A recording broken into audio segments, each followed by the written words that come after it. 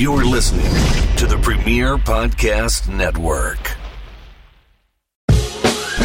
Foundation Radio is brought to you by 10th Ward Barbershop. Serving the historic 10th Ward in downtown Lawrenceville, 10th Ward Barbershop is a full-service barbershop offering quality haircuts, beard trims, and hot shaves. Adam gets his hair and beard trimmed by the owner of the shop, Ryan Kane, and he loves the laser point precision cuts and lineup he provides to him and countless other satisfied customers. But you don't have to take Adam's word for it. WWE superstars Corey Graves and The Fiend, Bray Wyatt, frequent 10th Ward for all their hair and beard trimming needs. Right now, all cuts and trims are by appointment only, so head over to their website at 10thwardbarbershop.com and book your appointment now with Kane, Jordan, and the rest of the team at 10th Ward Barbershop. That's 10thwardbarbershop.com. And we thank them for supporting the podcast.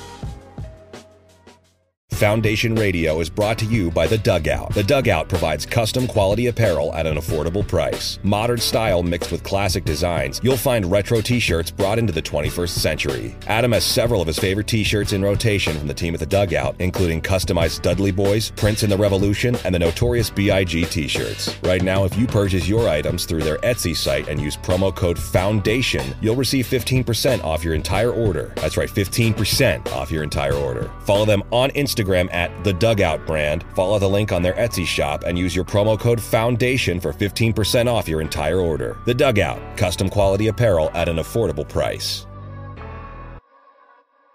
If you haven't heard about Anchor, it's the easiest way to make a podcast. Let me explain. It's free. There are creation tools that allow you to record and edit your podcast right from your phone or computer. Anchor will distribute your podcast for you so it can be heard on Spotify, Apple Podcasts, and many more. You can make money from your podcast with no minimum listenership. It's everything you need to make a podcast in one place. Download the free Anchor app or go to anchor.fm to get started.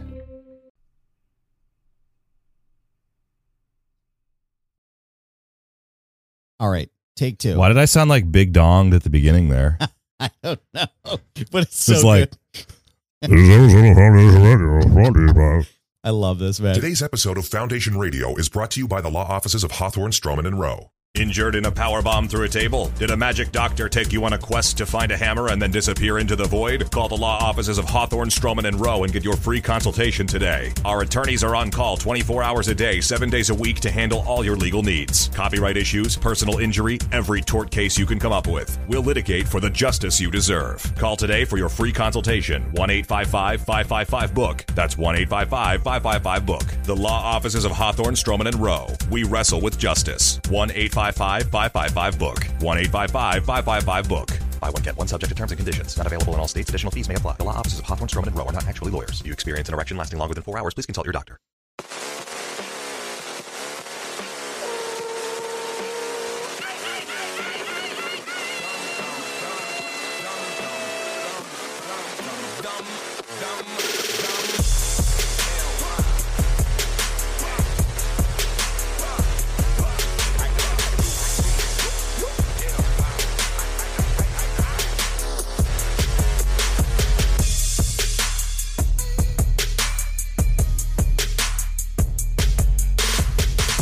Good morning, world. Welcome to Foundation Radio. My name is Adam Bernard. Thank you so much for joining us today on this lovely day.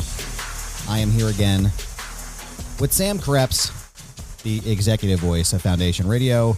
For more, Sam watches bad wrestling poorly. Sam Krebs, how are you? Swabburp! That's what I call it now. It's officially Swabburp, the acronym that doesn't make sense. I totally forgot about the law offices of... What is it? I'll tell you right now. Today's episode of Foundation Radio is brought to you by the law offices of Hawthorne, Stroman, and Rowe. Hawthorne, Stroman, and Rowe. It's so good, dude. I totally forgot about all that. And I forgot that the executive voice could get that deep, too. I don't know if you threw any echo on that or not, but I enjoyed that thoroughly. I had to give that, pull that out of the woodshed so we can throw that on the beginning of this episode. But Sam, we are back for my favorite episodic works too. My favorite part of the show. Sam watches bad wrestling poorly. Swabburp. We got to get its own music at some point here too. We got to get its own little Sam watches bad wrestling poorly. Do some fantasy music and then like, oh man, that was terrible. You know, like something from last. What was the wait? So what did we decide was the worst thing that you saw so far? There was the Kennel from Hell match, right? Kennel from Hell is my least favorite of the three, or how many we've watched now. This will be number 5 here. So number 5, that's right. Okay, because as I recall, last time we saw a match that was at least like they were in the right ballpark, but they didn't quite hit the right approach. It was the zombie lumberjack match last time. Correct. Yeah, we watched and that was a Arizona. more recent thing. Yeah. I understand we're dialing it back to a slightly different era this time around. We are, Sam. Thank you for that lead-in. We are going all the way back to 1996 to a pretty insane episode, or insane pay-per-view from WCW. It is Uncensored 1996. If you are joining us live as you're watching this, which we hope that you are, you're going to go to the Peacock app, either on your television or on your computer, and you're just simply going to type in Uncensored. You're going to look for WCW Uncensored. You're going to go to Season 2, which is from 1996, and you're going to skip forward to 2 hours, 9 minutes, and 54 seconds to join us live on the broadcast. It'll start with a picture of Tony Schiavone looking right at you in the screen, Dusty Rhodes on his left, and Bobby the Brain Heenan on his right. Sam, this is a particularly brutal match. Are you familiar with anything in this match other than Hulk Hogan?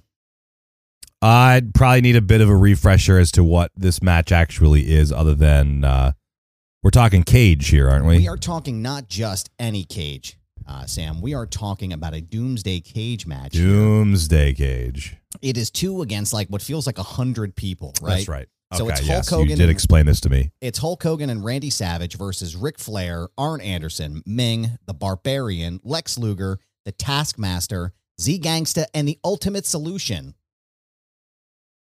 So I think I'm like 4 for as many as you just said, as far as knowing who the wrestlers are. I think I know who Z Gangsta is though, because isn't that Debo? That is Debo. We talked about this. Yeah, okay. That is Debo. I'm remembering things. I've got a dad brain going, and I'm remembering things now. So yes, so I do know who Z Gangsta is. Z Gangsta not because of his experience as a professional wrestler, but because of his chain stealing character persona in the movie Friday, one of my favorite movies of all time. And I will, full disclosure though, admit that before we started this, I was waiting for Adam to be ready to join me, and I started to take a peep at the Monday Night Wars doc that is on Peacock, and it immediately caught my attention because the narrator is the same narrator that did the 10th inning of Ken Burns' baseball documentary, which is like something I watch yearly. So I'm hooked. I like that kind of story. Excuse me. I like that kind of story anyway, and I'm already drawn in. I've only watched about 15 minutes of it, but we couldn't start to see my experience, at least understanding of what at least the late 80s into the 90s of professional wrestling means, and then hopping into that Attitude Era that has my least favorite match so far. Yes, the Monday Night Wars are definitely the Attitude Era. It's WCW versus WWE, and it's a great thing for you to get started on. I really love the fact that you're kind of diving into this now. Dare I say, is Sam Krebs becoming a low-key wrestling fan? I've always appreciated wrestling. I've just never actually watched a lot of it, and I love a good sports documentary. So if all I do is know everything there is to know by gleaning information from sports documentaries, I'll probably learn a lot, because that's like right up my alley. And I'll tell you what, the WWE Network is, I would say, in some aspects, in some instances, better than like ESPN Sports or HBO Sports. I mean, their content is just out of this world. So I can dig it. I just recently got a chance to sit down and watch the Andre the Giant documentary. I think it was last weekend. It was a WWE HBO sports special. I was gonna say that's on HBO Max as well, I think. Man, dude, if you get a chance, if you haven't watched that, seriously, go out of your way to watch it, because it was fucking good. Yeah. And what's not good though, Sam, is this match here, the Doomsday Cage match. This match is also famous for another kind of weird reason. The Ultimate Solution. His original name was the Final Solution, which we all know from history has something that the Nazis did to the problem with real Jewish people. Yeah, so I don't know if that necessarily was thought out all that well. This entire match was put together for the Alliance to end Hulkamania. So it was right around, like, I guess right before Hulk Hogan turned heel. This was 1996, and I think Hogan went heel in July at Bash at the Beach. But this is starting like really when Hulkamania's on his downslide. Not anybody's really cheering for him anymore. He's already kind of becoming a heel in some aspects, but the Alliance consists of members from the Dungeon of Doom, the Four Horsemen, along with the Ultimate Solution, and then Z Gangsta, who wrestling fans will know as Zeus from No Holds Barred, the WWE film. From back in the 80s, they tried to recapture this moment in a bottle. Sam, this match is really, really bad, and you don't know anything about this Doomsday match, do you? The Doomsday not cage match. Remotely. Yeah, what makes so similar to my questions about lumberjacks? Correct. What makes a cage match different from a Doomsday cage match? So there are different levels in this match. As far as if I recall correctly, it's been a very long time. Full disclosure, I haven't watched this match probably since it happened in 1996. Okay. This was a really, really bad match. I can't even find the star rating on it. I think it was -3 stars if I recall correctly. I'll try on to our pull very it up. accurate scale of stars. Of course, yes. Well, not on the Krebs rating scale, of course. Trademark TM. But from Dave Meltzer's totally ridiculous star ratings. But this is really bad. So we're gonna go ahead and load this up. Sam, are you at the time mark right now? I'm on a queue. And listen, if you want to go back and listen to the worst match he's ever watched, or any of the other 4 matches that we've watched so far together, go back to foundationradio.net. You can find all of that in our archive, and you can listen in as Sam watches Bad Wrestling Poorly. Sam, are you ready? Oh, I am. All right, I'm going to count us down from 3, and we get started. 3, 2, 1, play. Here we go. You're looking at Michael Buffer. Michael Buffer. I don't know if this was sponsored by Snickers. I'm not sure. This probably wasn't brought to you by Snickers. I can't say anything in a different voice until Michael Buffer isn't on the screen. And the Mega Powers versus the Alliance to end Hulkamania. Actually, I'm surprised that they got away with calling them the Mega Powers, though. I'm surprised that Vince didn't sue them for that shit. Because that was the tag team. That was what they were known as. Randy Savage and Hulk Hogan were known as the Mega Powers. He probably didn't have intellectual property rights. I'm sure he did, man. King Elvis Presley, Tupelo, Mississippi. The fuck are you talking about, man? Ladies and gentlemen, let's get ready to watch Bad Wrestling Poorly. My voice cracked there. Okay, so I see now. Yeah, there's different levels. There's rules to this. This looks like the set of Nickelodeon Guts so far, Dude, which I was a big fan of. Guts. I love that show, man. Oh, just watching this, I want a piece of the Radical Rock. If that's what they were giving away instead of a belt in wrestling, I'd be curious. I'm sure that I would imagine Hogan gets a piece of the Radical Rock at the end of this thing. Look at the scaffolding on that side there. Like, what the fuck is going on in this shit? I was gonna say the scaffolding is odd. Yeah, I don't suppose, like, is that part of the ring, or is that just like, yeah, just leave it there till we're done? Like, I don't know. I don't know if they like climb in, because I think the participants, like, there's a whole section of this that like they have to climb into the ring and into this contraption. So what we're looking at, you see the ring, and there's 2 levels of cage above it. And once again, we're back to one of my biggest criticisms of every single one of these is Ric Flair walks out. There's Ric Flair with Miss Elizabeth and Woman walking to the ring. But again, one of my biggest critiques of these, chain link fencing is not easy to see through. No, and on top of that, they're also putting all this fog in the cage, making it additionally harder to see. So and there are people sitting likely an arena's length away from this in person watching this, and I don't understand why, of all things they could put up, a chain link fence was the hard good idea. And we're also watching Woman and Miss Elizabeth walk the stairs to the top of, like, Why are the and Jimmy Hart too? Jimmy Hart's there with Kevin Sullivan, who's the Taskmaster, as well as Arn So Anderson. I thought your There's microphone Woman. maybe cut out. Her name's just Woman. Correct. She's also known as Nancy Benoit, who was Gotta love the 90s that you could still Chris Benoit. call someone Woman as their character name. And I'll tell you, man, Woman is probably one of the best valets in wrestling ever. I mean, she just doesn't get the credit that she deserves, unfortunately, for some things that were completely out of her control. Yeah. But she was incredible. Z Gangsta. Oh, there he is. The Meng, Gangsta. Meng the Barbarian. Here's Arn Anderson walking on a cage. And I don't know how these people are supposed to wrestle on this because That's really doesn't look Arn great. Anderson right there in the sweatsuit. That is him. Yep, Arn Anderson. He didn't wrestle much longer after this. He sustained a pretty gnarly back injury. The sweatsuit kind of gives him the somebody's dad vibe that's in the wrong part of the arena and wandered in, had like an extra beer or four, and now the official is checking him out like, bro, are you all right? And it's fine. Come over here, I'm champ. good. I'm good. We'll get this done. Yep. Mm-hmm. And they're closing the cage here. This is really difficult to watch. Like you were saying, it looks like a fucking optical illusion right now. It's hard to see. Yeah. Regardless of whether it is difficult to watch because it is bad, it's difficult to watch because it is just difficult to look at. And I'm now also realizing that they're walking on chain link fence. Correct. And these guys are suspended above the ring, which is terrifying because at any moment they could fall through that. And none of them are small. No, these are big fucking guys. We're talking about guys that are 250. Oh, there he is. What you gonna do, brother? Dig it. The mega powers. Seriously, I can't. Yeah. I can't fucking believe they got away with using that name. Honestly, I can't. Dig it.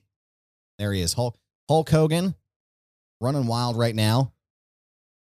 And they're already. I will say my most familiar with Randy Macho Man Savage is his voice appearances on King of the Hill when he shows Bill Dauterive how to lift.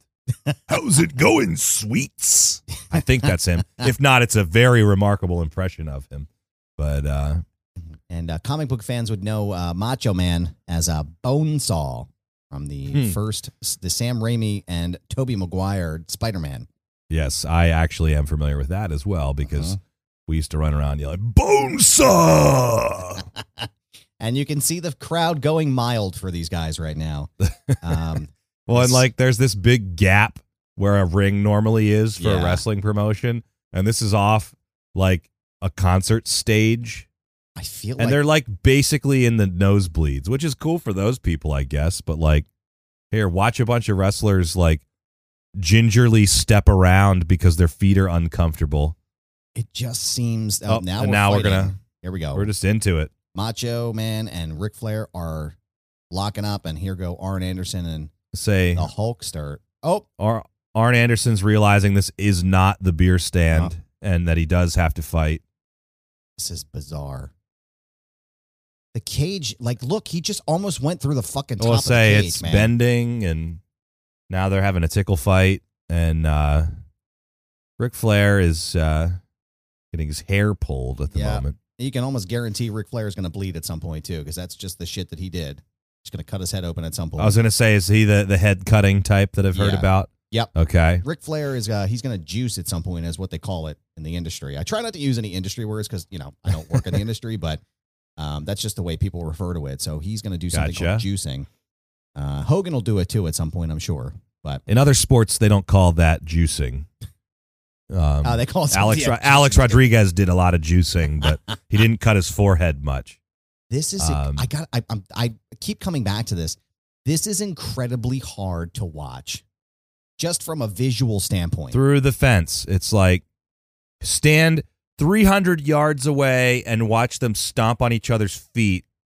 Through a 2x2 steel bar that you can't see through. Just aesthetically all around. This was probably not designed for anybody to watch in person. Definitely this not. Was strictly thought of as, let's shoot this for TV, and if people want to be there, fine. And they're probably watching on like the big monitors that are around the ring, but like for fuck's sake, it's just Well, I can't help but notice that there's not a full house. Yeah, this was I can actually let me go back and see if I can find any of the details of how many people were there at this event. 9,000 in attendance at this event. This took place March 24th, 1996 in the Tupelo Coliseum in Tupelo, Mississippi. And a dangerous situation, ladies and gentlemen. We are as high up as the wrestling matches have ever been before. Thank you, Tony Schiavone. Well, and so there you go. I'm about right. The capacity at that arena was 10,000. Right. I mean, they have some seats blocked off behind this cage, I guess, but like, it doesn't look like anyone, like, on top of the fact that it's just hard to see, it's also hard to see if the crowd cares. Like, you can't see any crowd reaction, and I feel like that's a big part. Now, Hulk's now removing his shirt. Yep, there he goes. To intimidate the shirtless Ric Flair. And now they're having a little slap battle. Oh, he's hulking up now. Yep, and now Arn Anderson's being choked with with Hulkster's T-shirt. Meanwhile, the other guys are just down there kind of like, you guys still fighting up there? So I just pulled up the Meltzer star ratings here. Trying to find, here we go. This was, in fact, I was correct. Meltzer gave this a -3 stars. This is not -3, okay. -3. I can't find the write-up for it, but -3 stars. I guess you can tell why at this point, right? The minus stars is always a big one. I can't believe, I guess the other part of it, too, as a wrestling fan, I'm surprised that they went with Ric Flair and Arn Anderson in the beginning of this match as compared to, like, you know. Arn Anderson has not improved the first impression that I've had of him. Is he wearing loafers? It looks like this dude is wearing loafers in the ring. It looks like he's wearing, like, jazz shoes and sweats like he's going to dance rehearsal. But why a sweatsuit was a good choice. I guess maybe because typically escapes me. Typically he wears shorts or like tights, like what Ric Flair is wearing, except they're usually red.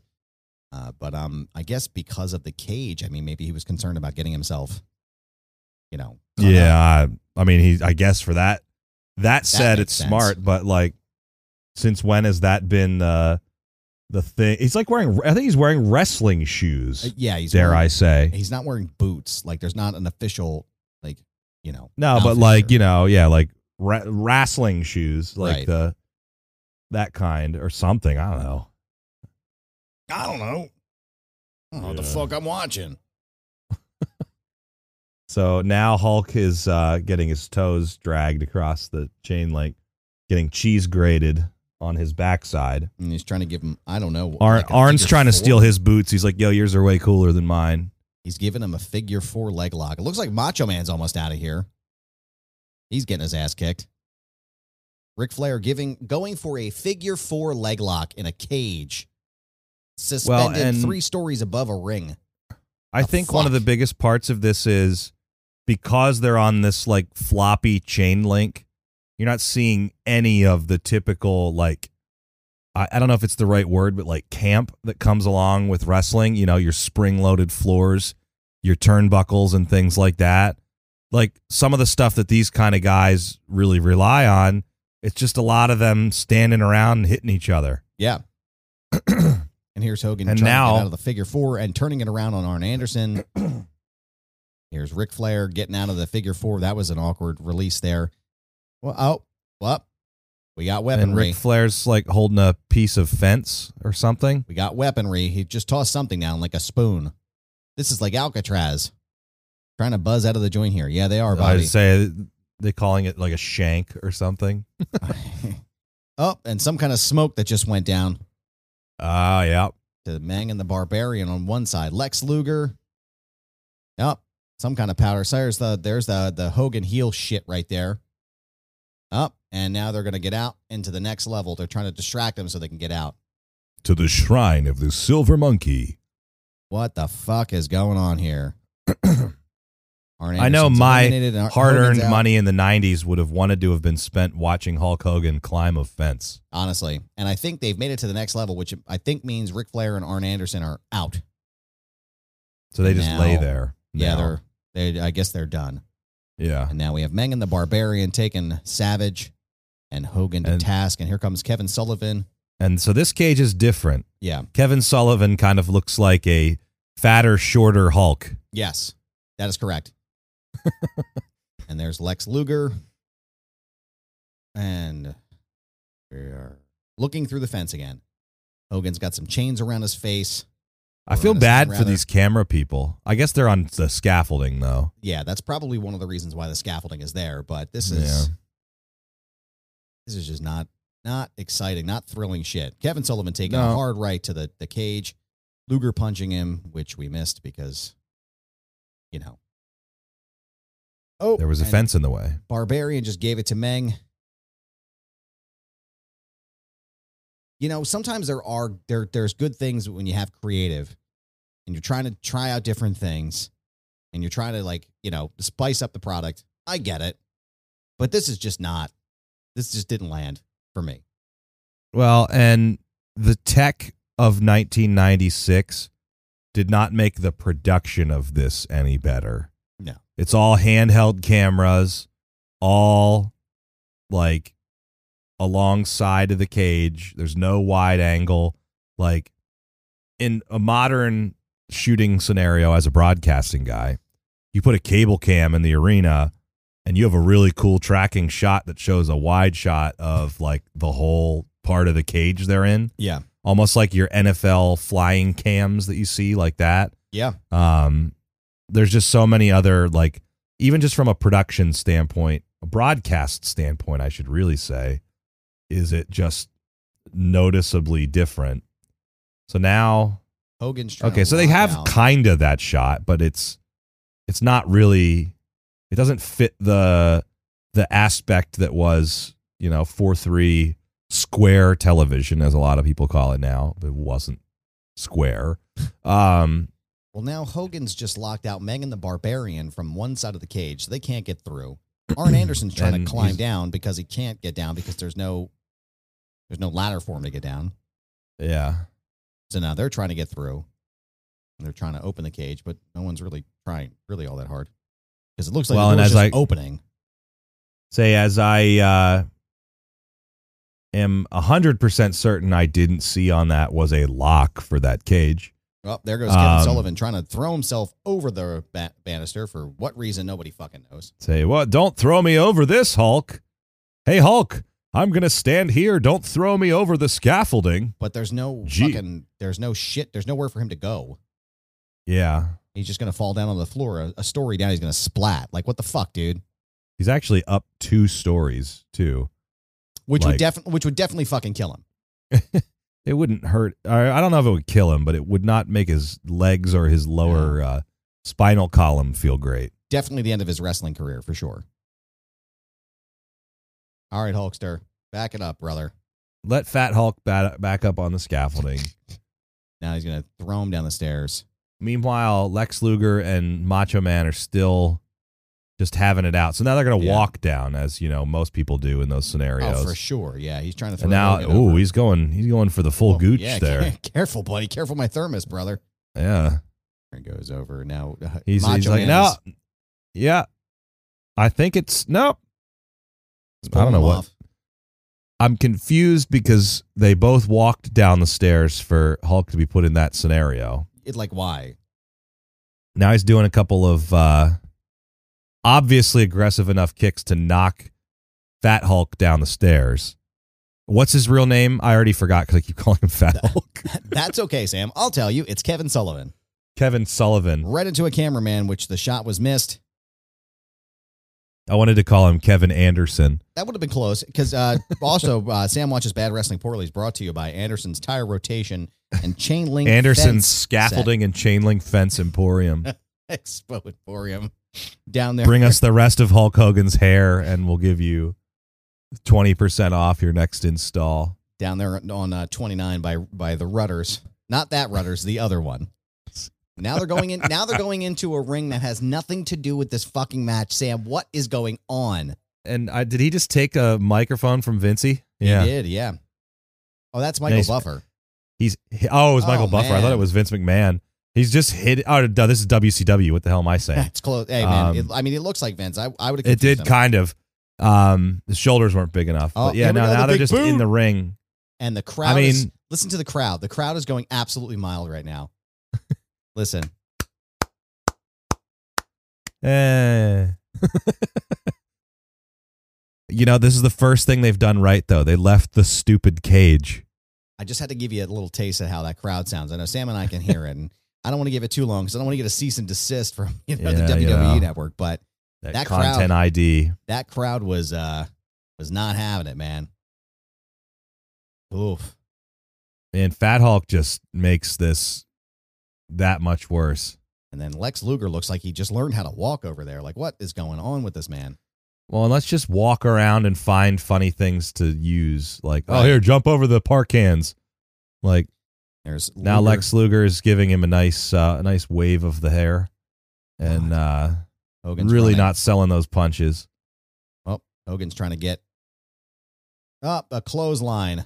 And let's be clear, this is pretty much now happening backstage. Yeah, this is off the beaten This is path. not where they're even supposed to be wrestling. He just about fell completely backwards onto a high voltage outlet that currently has spotlights plugged into it. And somebody's bag.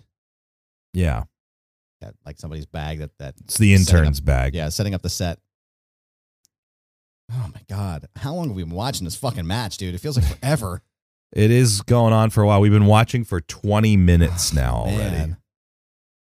And they're just kind of running into the fences. Insert fart noise here, dude. I will say, I believe we're still missing a few wrestlers, aren't we? We're missing two. We're missing Z Gangsta and the Ultimate Solution. Right. Those are the last two inside of, and I think they're going to be in the ring. Now, remember, Zeus, Z Gangsta, Debo, he wasn't a wrestler. He was an actor. Okay.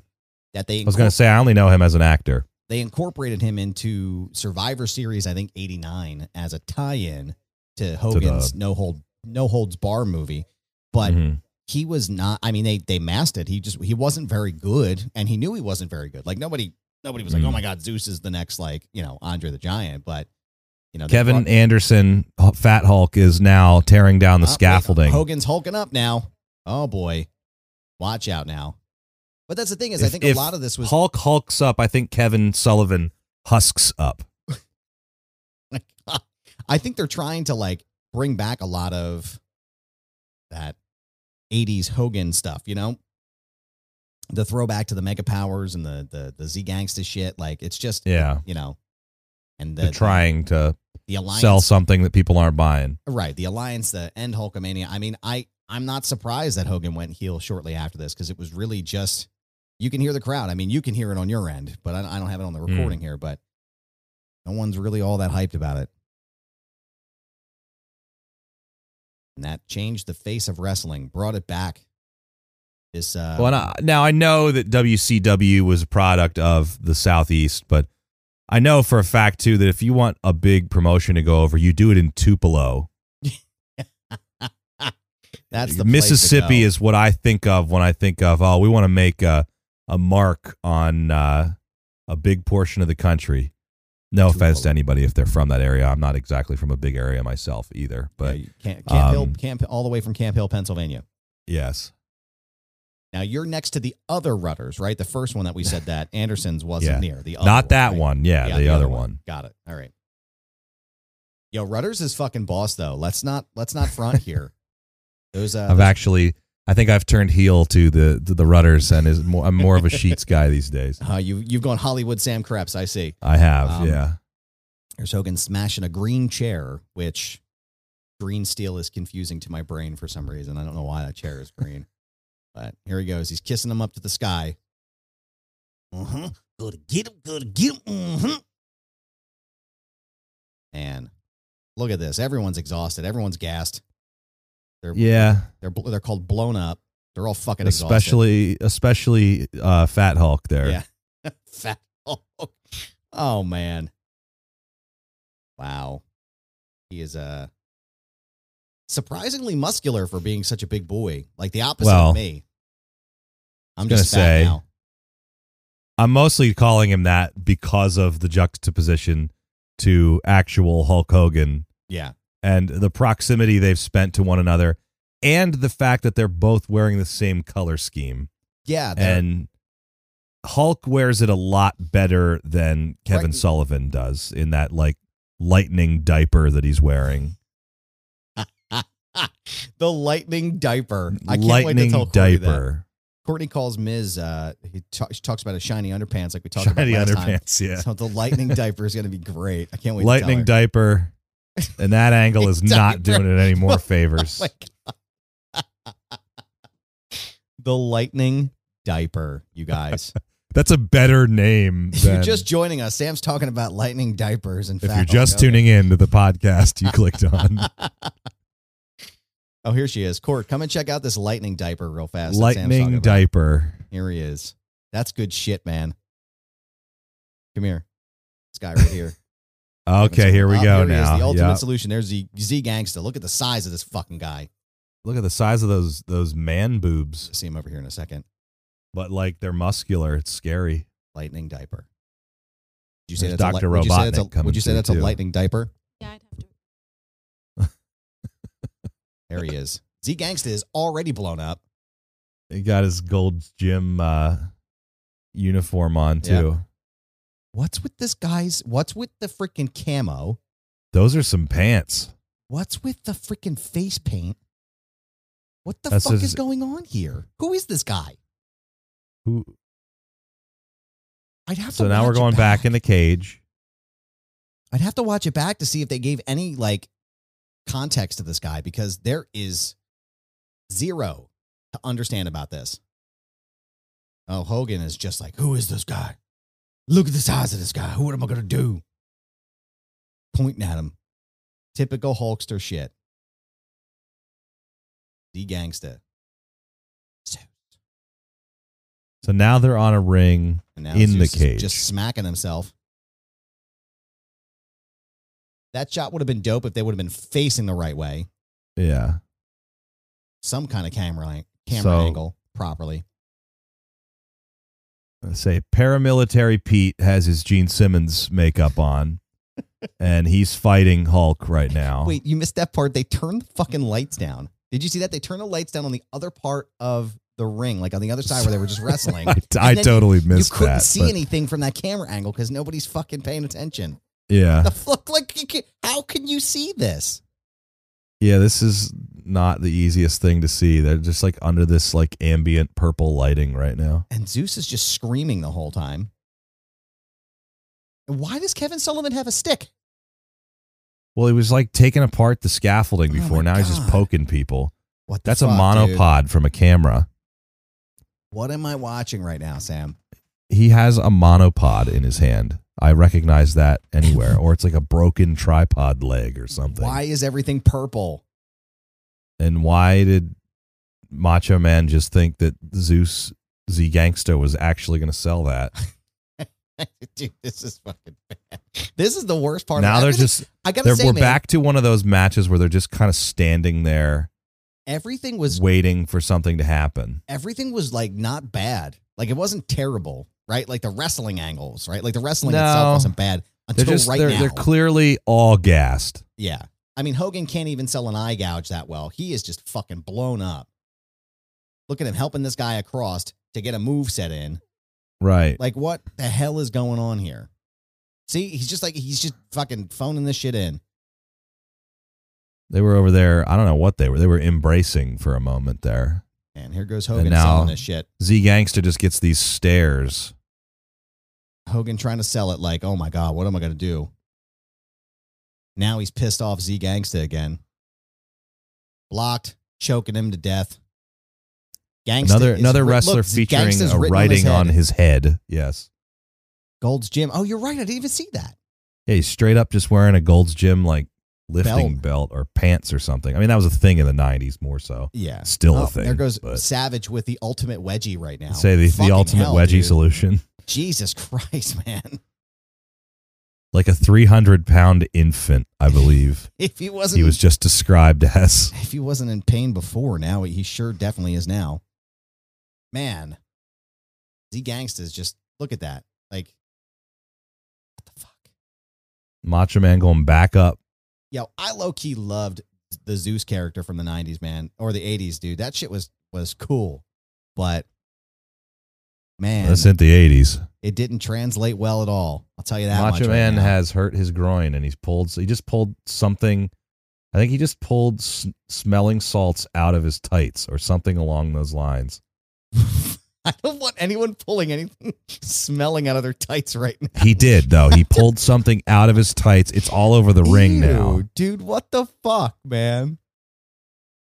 I don't know if it was supposed to be like a weapon gimmick or something, but it looked like smelling salts or something, and now it's everywhere. Oh, I'm sure it smells all right. Oh, there's Arn Anderson's usual gear right there.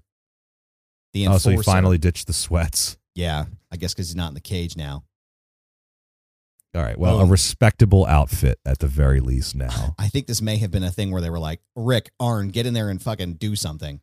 I'm not getting in there. Oh, well, I guess I can wear, There's Jimmy Hart pissing his pants. Yo, Jimmy Hart's actually a pretty cool dude. I've met him before. He's a really, really cool guy. What does he do? So he's a manager. He's one of the most like famous managers in wrestling history.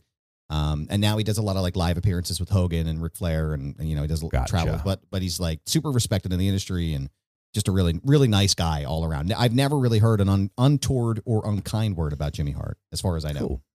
Well, while we were mentioning that, I will say that Macho Man did just sell a pretty nasty throw over the ropes. Like, one of the things that actually looked a little bit more like legitimate. Except he probably hurt his head doing so. Oh, dude, look at all that powder. Yeah, and he's still pulling it out. He has some in his hands right now. What the hell? He just dumped it everywhere. That's not powder, Sam. That's cocaine. Brought to you by Anderson's Cocaine Supply and Cowboy Emporium. If that's what that is. Oh, there's the Booty Man. Booty Man just gave them some powder. Some frying pans. Bonk. Oh. Bonk. Some very dented frying pans. What is this, a Stooges routine? What the fuck am I watching, man? I was going to say, Bonk. yeah. The Booty Man was the former Brutus the Barber Beefcake. Carrying around Hogan's weed, doing anything to stay in this company. The funny thing is, you can kind of see they're having to go very gingerly with the frying pans or they're going to break them. Lex Luger coming back in the ring. Man, now we're in a clusterfuck. And if you're just joining us in this podcast you clicked on, we're at 31 minutes on this match now. And we're also, if you're keeping track with us on your Peacock app, if you're still tuned in for some reason, it's 2 hours, 40 minutes, 36 seconds, 37, 38. And he's got a glove. Is loaded. A weighted glove. Oh boy. This is just falling apart fast, isn't it, guys? But don't. Then he hit Ric Flair for some reason. Yeah, like he just stopped and hit He didn't Flair. like miss. He hesitated and then just smacked Ric Flair instead. Okay, and Savage looks like he just got out of spring break 1984. Covered in white powder. 1, 2, 3. And that's the end of the fucking match. That ends the match, obviously. This is Bill ringing. When there's 10 people in the ring, they have survived. That's what ends it. They have survived. Savage can barely walk. Whether or not they may have survived a match, whether or not, hey, there's Kenny Powers. Yeah, there's Kenny Powers from last time. Yep. Yeah. Whether or not they survived any amount of legitimate story arc through the process of what was this cage, this Doomsday cage, I don't know, because I don't know that I understand a lot of what happened, especially in the middle. Yeah. Because it's still kind of going on right now. And where did Meng and the Barbarian go? Did they just disappear? I feel like they just left the match. Well, they turned the lights off on them, so they just decided to be done. I'm like, well, I guess we'll hit the shower. I don't want to be a part of this fucking clusterfuck anymore. Yeah, I don't know. Oh, man, that was really... a very unceremonious exit for about 20% of the matchup. And here we go back to there. All right, well, that was the Doomsday cage match. Everyone looks confused. Dusty Rhodes doesn't look happy. Everyone's trying to figure out how to call this match. And that's always one of the more interesting parts is how hard the announcers try to rein it in. Yeah. Knowing that what they know while they're watching that this wasn't especially successful. And you can see, look at how empty the upper decks of the arena already are. That's not like we shot this, in post way after the fact. This is that many people left during the match because this was the end of the promotion that night. Yeah. Like, that should say it all. Like, the crowd was not hyped. The crowd was not excited. It's like leaving when your team is losing, like by a few touchdowns and you want to beat traffic. Yeah. Yeah, this is definitely the fact that the in the moment crowd response to this match. Like, you can clearly tell that no one was interested. How could you watch it from the upper decks anyway? How could you even see what was going on from the beginning? From that location? Up at the top on the sides was probably cool, but not toward the back of the arena. There's those awkward guy and his son staring at the camera from behind them, though. And that is the end of, and just technical director Rick. Can we marvel at these credits right now? All just first names. Kip, Annette. Uncensored, but we're not going to reveal the last names of anybody who actually put a lot of hard work into this production. Yeah. We're just going to, Woody, the stage manager. Thanks. Yes. Well, way to go, Moses. That was the Doomsday cage match. And where would you rank that in our list of? That's a tough one. Well, let me ask you this. Let me rephrase it. Was it worse than Kennel from Hell? No. That's the worst. Kennel from Hell is still, as far as I'm concerned, the gold standard of bad wrestling. Yeah. I want to say this sits ever so slightly above Hogan Warrior. Wow. To number 2. Only because at least there was an attempt. I feel like Hogan Warrior, there was not, and when I say above, I mean not as bad. Right. But I feel like in that match, there wasn't anything that I considered like, athletic prowess being shown to sell the match. I feel like that was at least the case at certain points of this one. But I think all of the worst matches, as far as I'm concerned, feature the chain link fence and trying to do more than, have a gimmick on the actual ring itself. Having a secondary ring was an odd choice. I can't say I would have done it from a production design standpoint. But then having all those layers, it's just hard to see. Yeah. It didn't look that great on TV, and it definitely didn't look good in person. Like, it was probably different at the time and maybe exciting. And is this the only time they did this format? This is the only time that I'm aware that they did a Doomsday cage match. Because remember, too, like I said, this is May or March of 1996. Hulk Hogan's going to turn heel in a couple of months and it's going to revolutionize the industry. So all of the time for all these gimmicky shit, all this weird stuff that they're trying in WCW and in WWE, all these weird characters, that all goes to the wayside because it becomes a more realistic product, right? Realism is what they're pushing. So all this crap goes away. Okay. So, yeah, I mean, that in and of itself makes sense that, this was an attempt to try and change things, but clearly this wasn't the right angle. It's definitely not as close to an attempt as what I saw from the Lumberjack Zombies. It didn't really, and I don't have any context, so I don't know if any of the references add up to anything else. But yeah, I feel like at times it was just I feel like they lost the train of thought as to where the match was supposed to go. And then they just started to improvise. And when you have that many, as from experience on stage, when you have that many people all trying to improvise at the same time, and you're not necessarily like adding to what one another is all doing in an improv, it just looks chaotic. Yeah. And you get lost. And at some point, you have to just recognize that it's fallen apart. which they had to do at one point when they brought Hulk back over to the cage.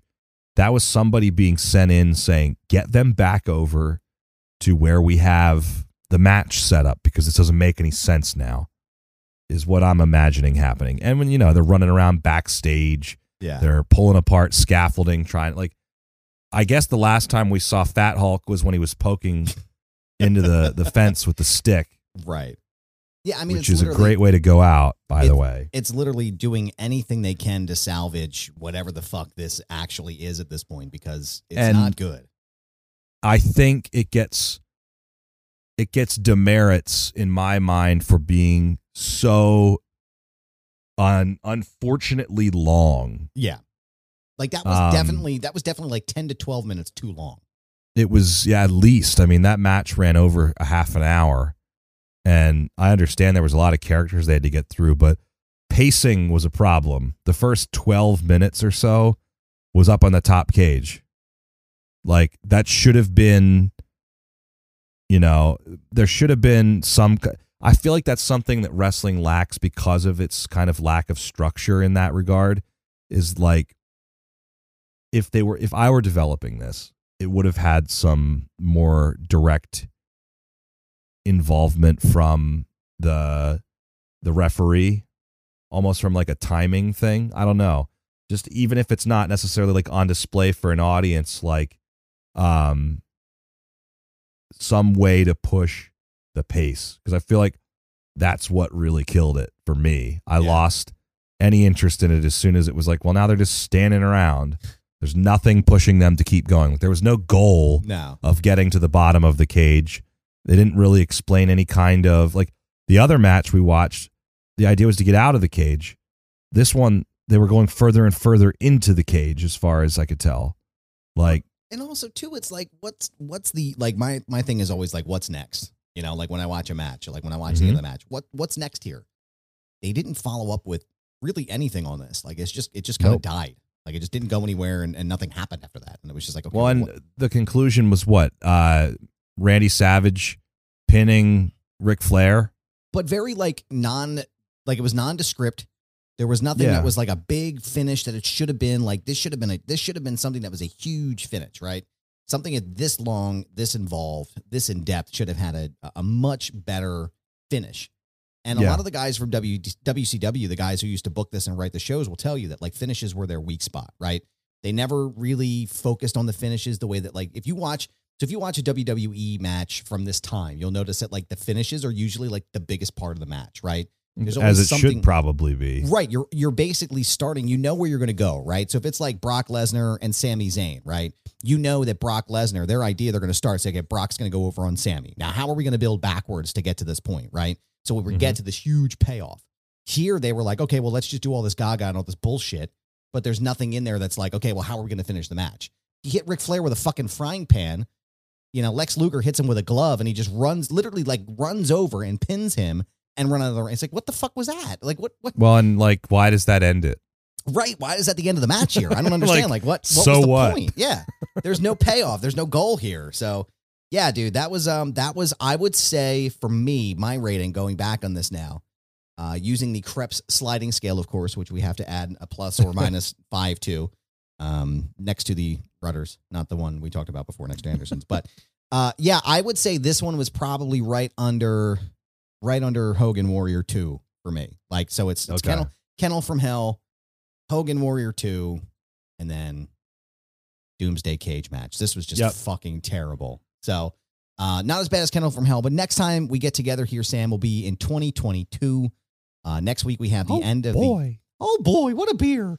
Next coming up, we have our year-end wrestling roundup. We talk about the top 5 wrestling events of the year. I'll be joined by my dear friend Duke Bennett from Duke Loves Rasslin podcast. He'll be assisting me with that show. And our first Sam Watches Bad Wrestling Poorly in 2022 will be World War III. You thought this was bad to watch on a screen. Wait till you see that. It's 3 rings, like 60 wrestlers. Right, you told me about this a little bit. Oh, man, dude. Wait till you see how bad this one is. What's the time frame for this one as far as when it happened? I'm going to say this was between like 1993, 1994 And then Okay. I think right up until like 97. I think they abandoned this gimmick sometime around 97 or 98. I can't remember. I'm going to pick a random one because all of them are the same. You know, it's just like a big, Okay. it's like a battle royal or a Royal Rumble on steroids, right? It's just, it's hard to explain, but we'll watch it together. Yeah. And that'll be the next one. So final thoughts on the Doomsday cage match, Sam Krebs. Chain link fences and pro wrestling were not meant to go together, and whoever thought of that idea in the first place doomed all professional wrestling moving forward. There's a reason that there aren't chain link fences in arenas. You can't see shit. And I hope they carry that lesson into 2022. Sam, this is our last show before the holidays are upon us. Merry Christmas, pal. Happy holidays. Merry to you. Christmas and crappy wrestling. We hope you get something better than crappy wrestling in your stocking this year, but we will return with more Sam loves or Sam watches bad wrestling poorly in 2022. Suburb. And remember, guys, if you have bad wrestling matches you want us to watch, tweet them at me, at This Is Goober, at FND Radio Pod. Sam is not on Twitter. Sam is not on Instagram. Sam is not on Facebook. But you know what? No, I'm on Instagram. Oh, you are? Oh, that's right. Yes. You're still on Instagram. At Slam Craps. Slam with a B, To craps. say the B is silent in Slam. Yes. SLAMBKRAPS.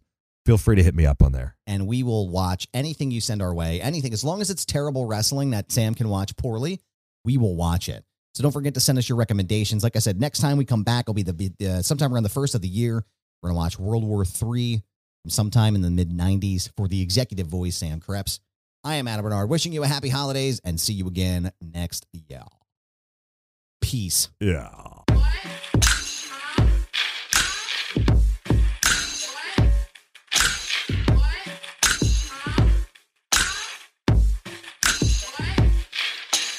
Foundation Radio is hosted, recorded, and executive produced by Adam Barnard.